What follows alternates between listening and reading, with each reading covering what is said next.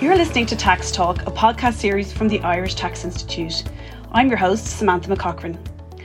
Our focus in Tax Talk is usually on tax policy, but our plan has always been to feature Institute members whose achievements go well beyond the world of tax. It's my pleasure to be in the company of three members who are among the country's most talented and best-known GAA stars. Current Meath All-Ireland senior football champion Aoibhinn Cleary, former Dublin footballer Cian O'Sullivan, and former Kerry footballer and Australian rules player Tommy Walsh have all reached the pinnacle of the game. And if that wasn't impressive enough, they've achieved it while studying, training and working in the demanding area of tax. So welcome to you all. Tommy, tell us, how did you get into the world of tax? Hi Samantha, how are you? I suppose my journey into tax is probably a bit different to others.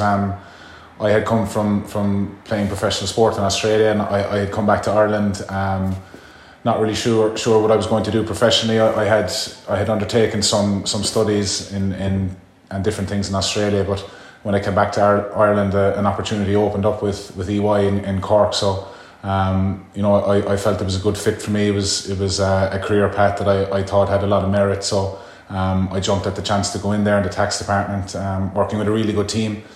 Started my exams in with EY, and thankfully got through them, and I suppose it just progressed from there. So it was a bit different, I suppose, but thankfully I got through the exams, and it's something I was very grateful to get the opportunity to do. So were you well into your sporting career when you chose that path?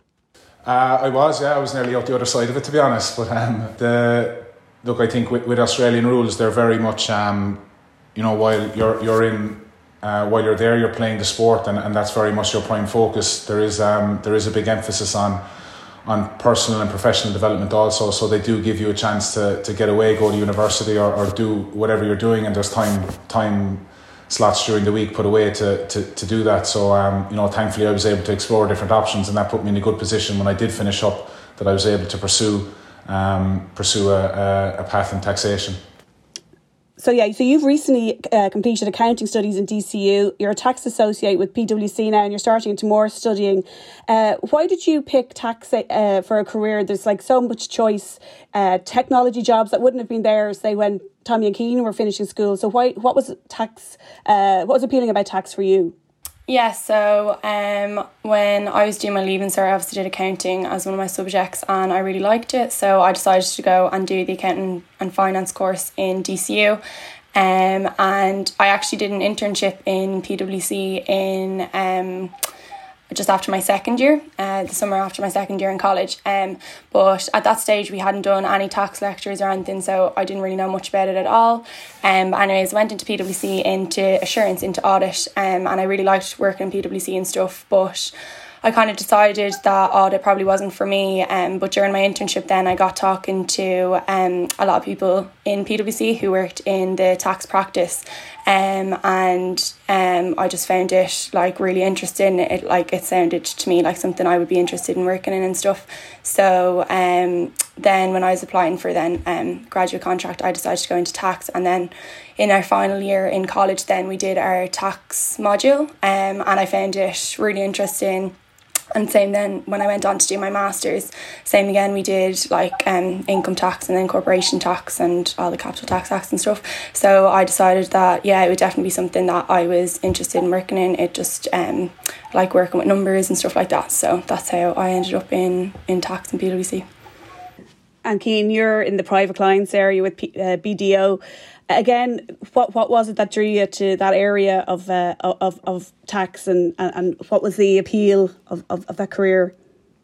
I guess as exciting as it sounds, I always kind of liked working with numbers back to my school days. So going down the accounting route was something I was pretty confident that is where I wanted to go. And then as I progressed my studies, kind of found myself gravitating towards a career in tax, and then eventually narrowed it down even more into a career in private clients. And I guess it's the interactions and the relationships you have in the private client space.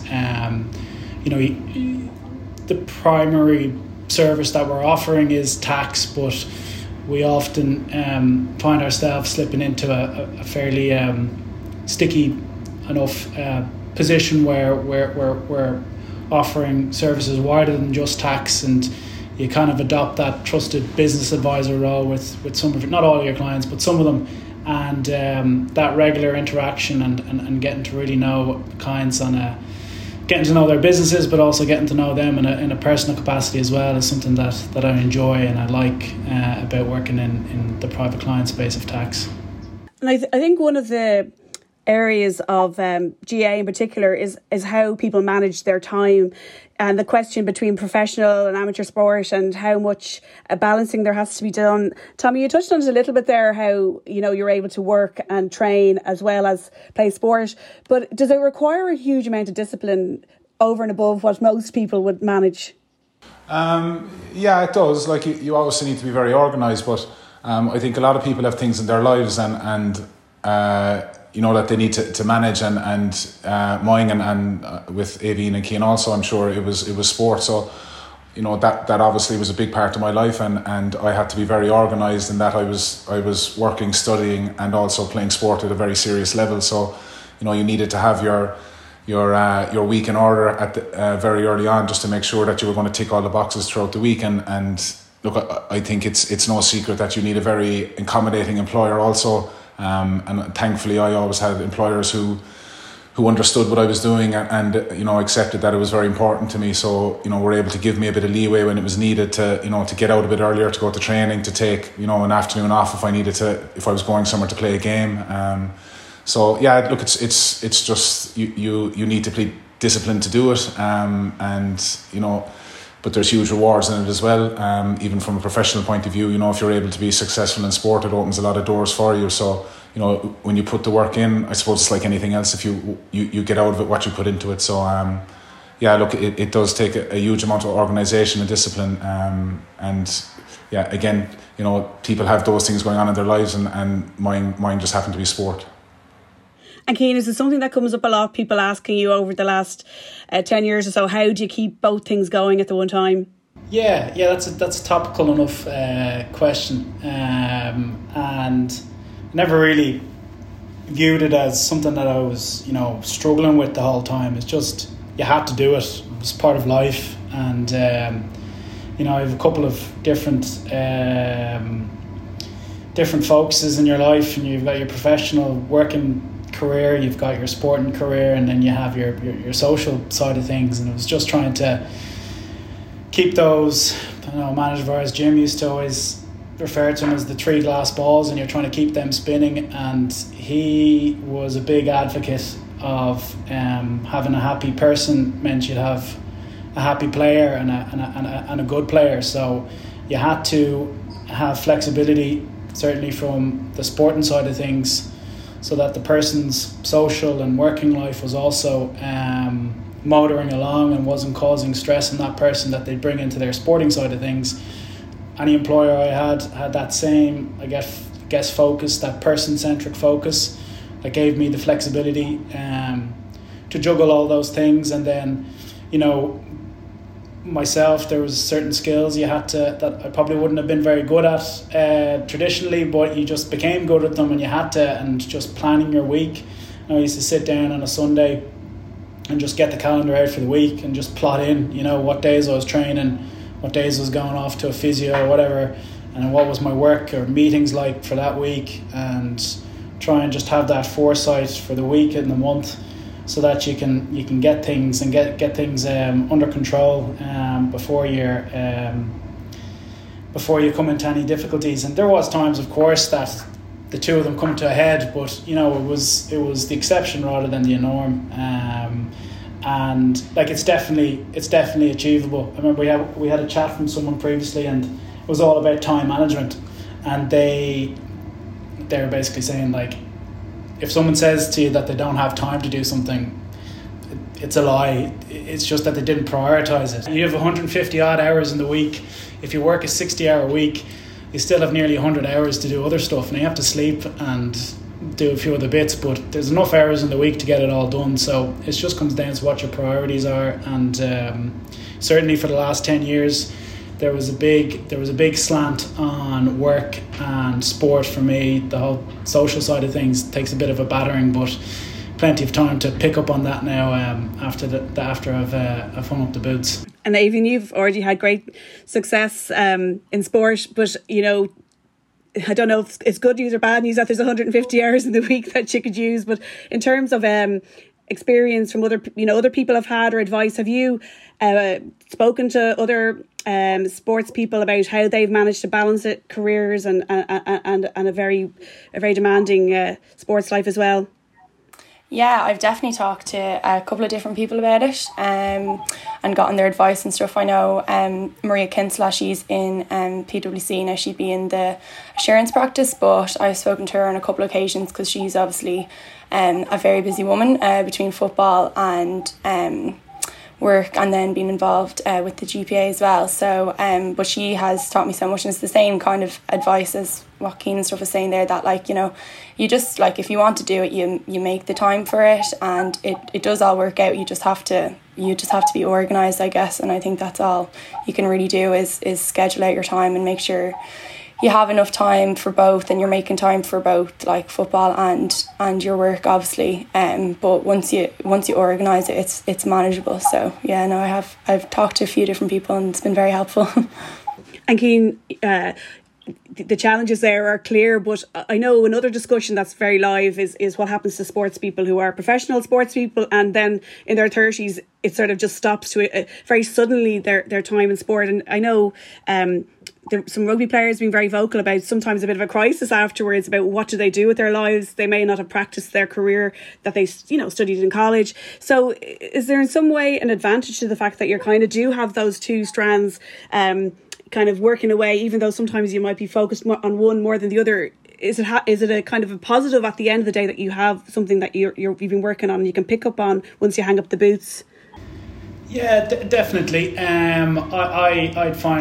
I consider myself, or I would be very grateful for the fact that I have a fairly well progressed career, having retired from playing football in the middle of the summer there, to not fall back on, but to, you know, keep me ambitious and driving and know exactly what road I'm going down, and have a very clear vision and goal as to what the next stage or what the next thing I want to achieve in my life is. And like playing sport or high performance sport at a top level, it no matter whether you want it to or not, it does define you a lot.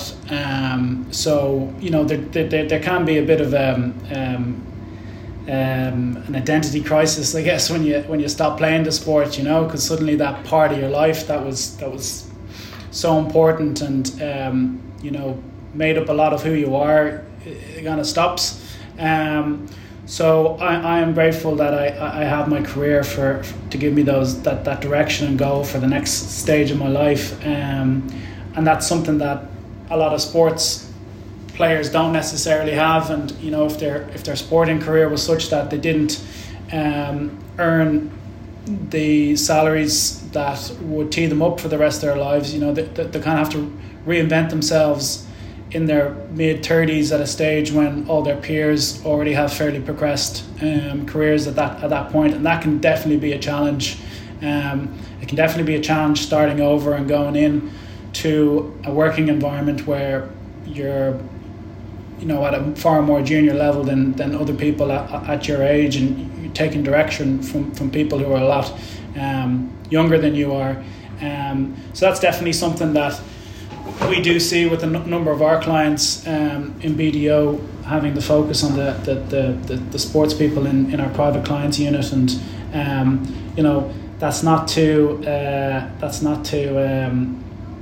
undermine or take away from the great advantage of actually getting paid to play for your sport. And if I had the opportunity to play professional sport, I would have bitten your arm off at that opportunity, because you know, we play because we love the game, and to get paid for that then would be you know, icing on the cake.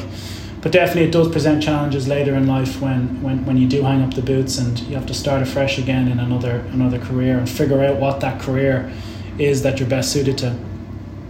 And Tommy, you know, it's good to hear that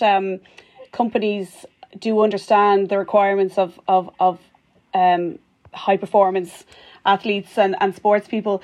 But on the one hand, maybe 20 years ago, companies didn't understand that as much. Now it's not uncommon for CEOs that, would speak about their triathlons and their Ironman. So it's become much more a part of culture, corporate culture, sport, fitness, work-life balance. On the other hand, sport has become a lot more demanding. So, what's expected of you is much probably more extreme than it was a few decades ago. So is it kind of that, one thing is improving, but another thing has become more demanding? Is that part of how it plays out for you? Yeah, I think definitely. I suppose from a GA perspective, I kind of had 3 different stints with Kerry, and each time I went back, I probably noticed that the demands had increased each time. I would have started in 2007 or 2008, and I would have considered it very demanding at that stage. But if I compare it to what we would have went through last year, just the season past, it's just a different level. It's the demands are increasing all the time, and it's not even from a physical point of view. It's just from a time point of view. You've new types of coaching methods coming in, more personnel, more backroom team, and they all require time with the playing group. So there is more demands coming along, and it's great from a sports perspective in that you really are getting the best out of yourself. But I suppose it is an amateur game at the end of the day, and I would hate to see people sacrificing career opportunities because this thing is becoming too much. And like Cian would have spoken there just about time management, and that is something that is very important, because as the game goes forward and the demands are going to increase year to year, and I've no doubt that they will, that skill is going to become much more important for people that are playing inter-county football or hurling at the top level.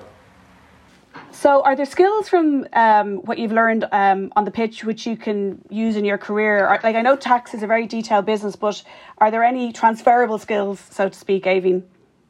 I think sport is great in that way, that there's a lot of skills that you can take from it that can be transferred over to your study or to work. I'm obviously only new in the job now, I'm not in there long, but even through my time in college and stuff, it would have helped me a lot, obviously, in terms of time management, as we've already spoken about, and meeting deadlines. Like in tax, there's obviously a lot of different deadlines and stuff, so you have to be well organised and able to manage your time well and stuff. I think also when coming into work, one of the first things we would have had to do was to set goals and stuff for ourselves, and that's obviously something I've done a lot in sport.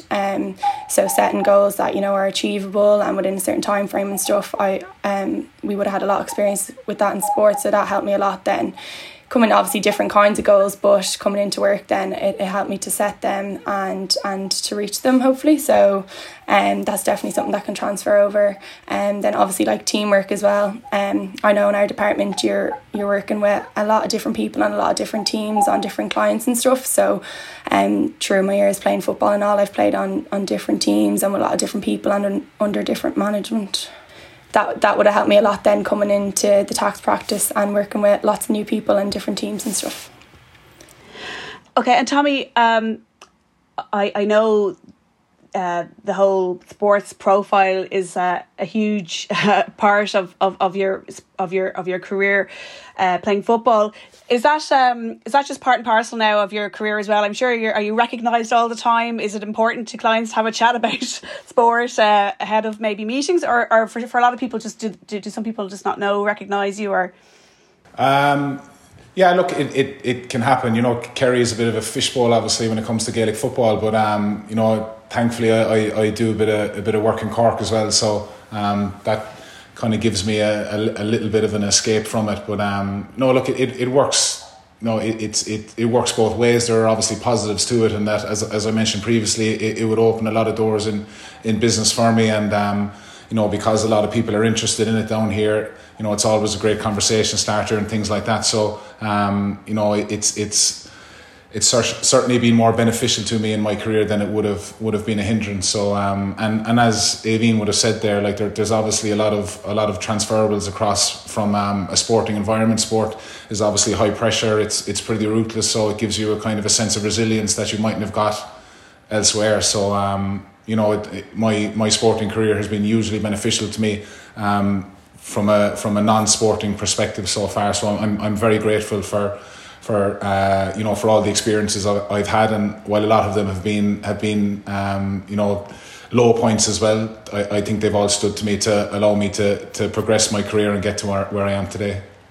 And Cian, you, as you mentioned earlier, actually advise people, players, sports people now as part of your day-to-day life. What are the kind of main bits of advice that you're sharing with those kind of clients? Are there common themes about their future, tax issues, just sustainable kind of income, those type of things? What comes up a lot with clients who have that sports background? Yeah, it's so we're a private clients tax team, and the tax issues are all very much similar to what. So we advise high net worth individuals, business owners, entrepreneurs, and then we have a niche within this team around advising sports people and entertainers and actors and musicians. And I guess it's the industry expertise that we have in that space. We've had the sports unit for over 20 years now, and I think we have 80 different sports people ranging from golf, rugby, soccer, Olympians, who we advise. And I guess what differentiates them from our other private clients is the stage in their life when their earning potential is being maximised, and it's front loaded for these people. They are maximising their earnings at a stage in their career where they don't necessarily have probably the same experience and life experience as other business owners and entrepreneurs. So it's helping them deal with the tax issues that they face at that stage in their life, and planning for the future and for the day when those earnings will no longer be coming in to the same extent when they finish up with their professional lives.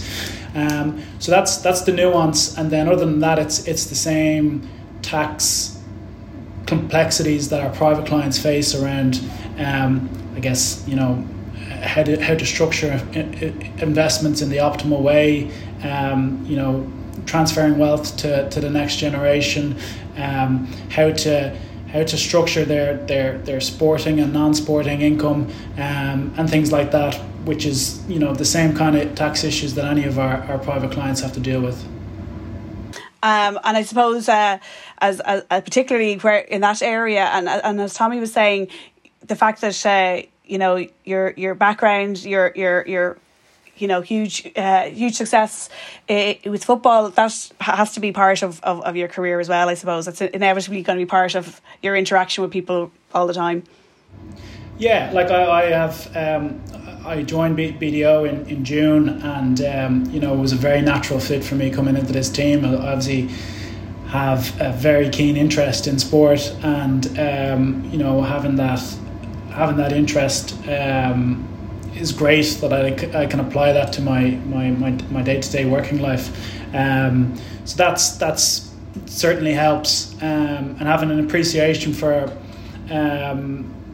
these sports people and how they kind of think and act, I guess, as well helps. But back to the fact that tax is a pretty technical field, and while chatting about sport and talking about the game of the weekend is great to do in the opening minutes of a meeting, shortly after that you're down to the brass tacks, and excuse the pun, and if you don't know your stuff, and if you can't deliver, it's not really worth anything. Having played football for Dublin or whoever for however many years, and being successful or otherwise, you need to be able to deliver. You need to have the technical expertise and the commercial acumen to get the right answer for your clients. And I certainly find that in these days, the issues that are coming up it's really those complex issues that clients bring to us, because with Google and with Revenue's website and with the accessibility of information, and a lot of the big family businesses and large corporates have very capable in-house tax teams. So when they're coming to you, it's kind of you're the last hurdle, and they're complex issues that they're coming to you with. So having that technical expertise is a very base level requisite of being able to do this job and do it well for your clients. And Aoibhinn, did you ever think of taking like a break from your career? You know, a lot of people, younger people especially, would take a gap year, travel. I know it hasn't been a great year or two for travelling, but did you ever think of that? That maybe give yourself a bit of a break for a year and focus on sport rather than go straight into more studying and your career? To be honest, no. I kind of always had the mindset that I wanted to get all my studying done in the one go. I just, like, when I decided obviously that this was the path that I wanted to go down, I decided that I'd do the masters, which was a year, and then go straight in to start my training contract, and get all my studying and stuff out of the way and have it all done, have my qualifications got. So for me, no, I didn't really want to take a break in between. I think I would have found it hard to go back to it. So I wanted to just keep going while it was still fresh enough in the head and get it done in the one go. So relationships, networking, like that's just a key part of all careers. So presumably, and I know we spoke there about just the kind of understanding of sport and the recognisability. Do you think, you know, at the end of the day, it's a great kind of way of having that network? You're you know, on the one hand, you have been busy with something else, but you have probably made relationships that you mightn't have made if you were purely working in a firm from a young age. Is that something that will stand to you long term after the career has moved into the professional sphere? Tommy, do you think?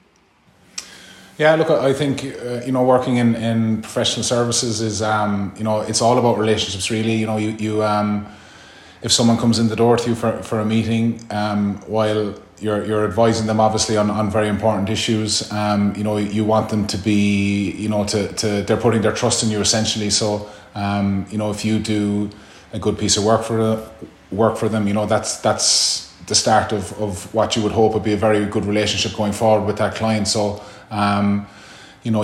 you obviously would have made a lot of connections down through the years through sports, meeting people at different things, and I suppose as you move forward, as those people realise what type of work you're in, if they ever do have those issues, you'd like to think that they would be happy to reach out to you and for assistance. So again, as I said, it's all about relationships, and it's the sports side of things is certainly beneficial to that because of all the people that you would have met and the connections you would have made down through the years. And lastly, Cian, there's, as I said earlier on to Aoibhinn, there's so much choice now. There's a huge pull on the technology side, particularly for career opportunities, but there's also a lot of other professions that people consider, obviously, from medicine to architecture, engineering, all those roles. There's lots of opportunities out there for people at the moment. Is there any reason, do you think, accounting, particularly the area of tax, is appealing to people who are interested in sports? So there's a lot of young players coming through now who are probably thinking, okay, I want to do two things. I want to set the groundwork for a good career, but I also want to really make a go of my opportunity here on the sporting front. Is there a reason or why tax and accounting might be a better choice than some of the other options? Yeah, I think, like, to be perfectly honest, part of the appeal for me going down this route and doing the dual qualification, I did the accounting and the tax, the CTA and ACA, was to have those foundations and to have that solid footing that gave me great opportunities and choice. Once I had those qualifications I knew there was a range of fields that I could go into, having done both disciplines.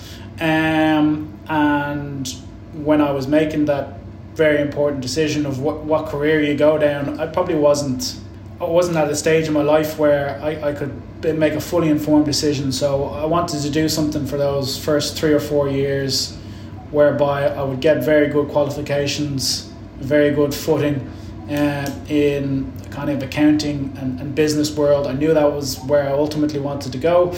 And I thought, what better way than to get these qualifications under my belt, have all these options at the end of it, and then I can make the choice then when I have a bit more experience working in an office. So I think from that respect, it does give you a very good safety net.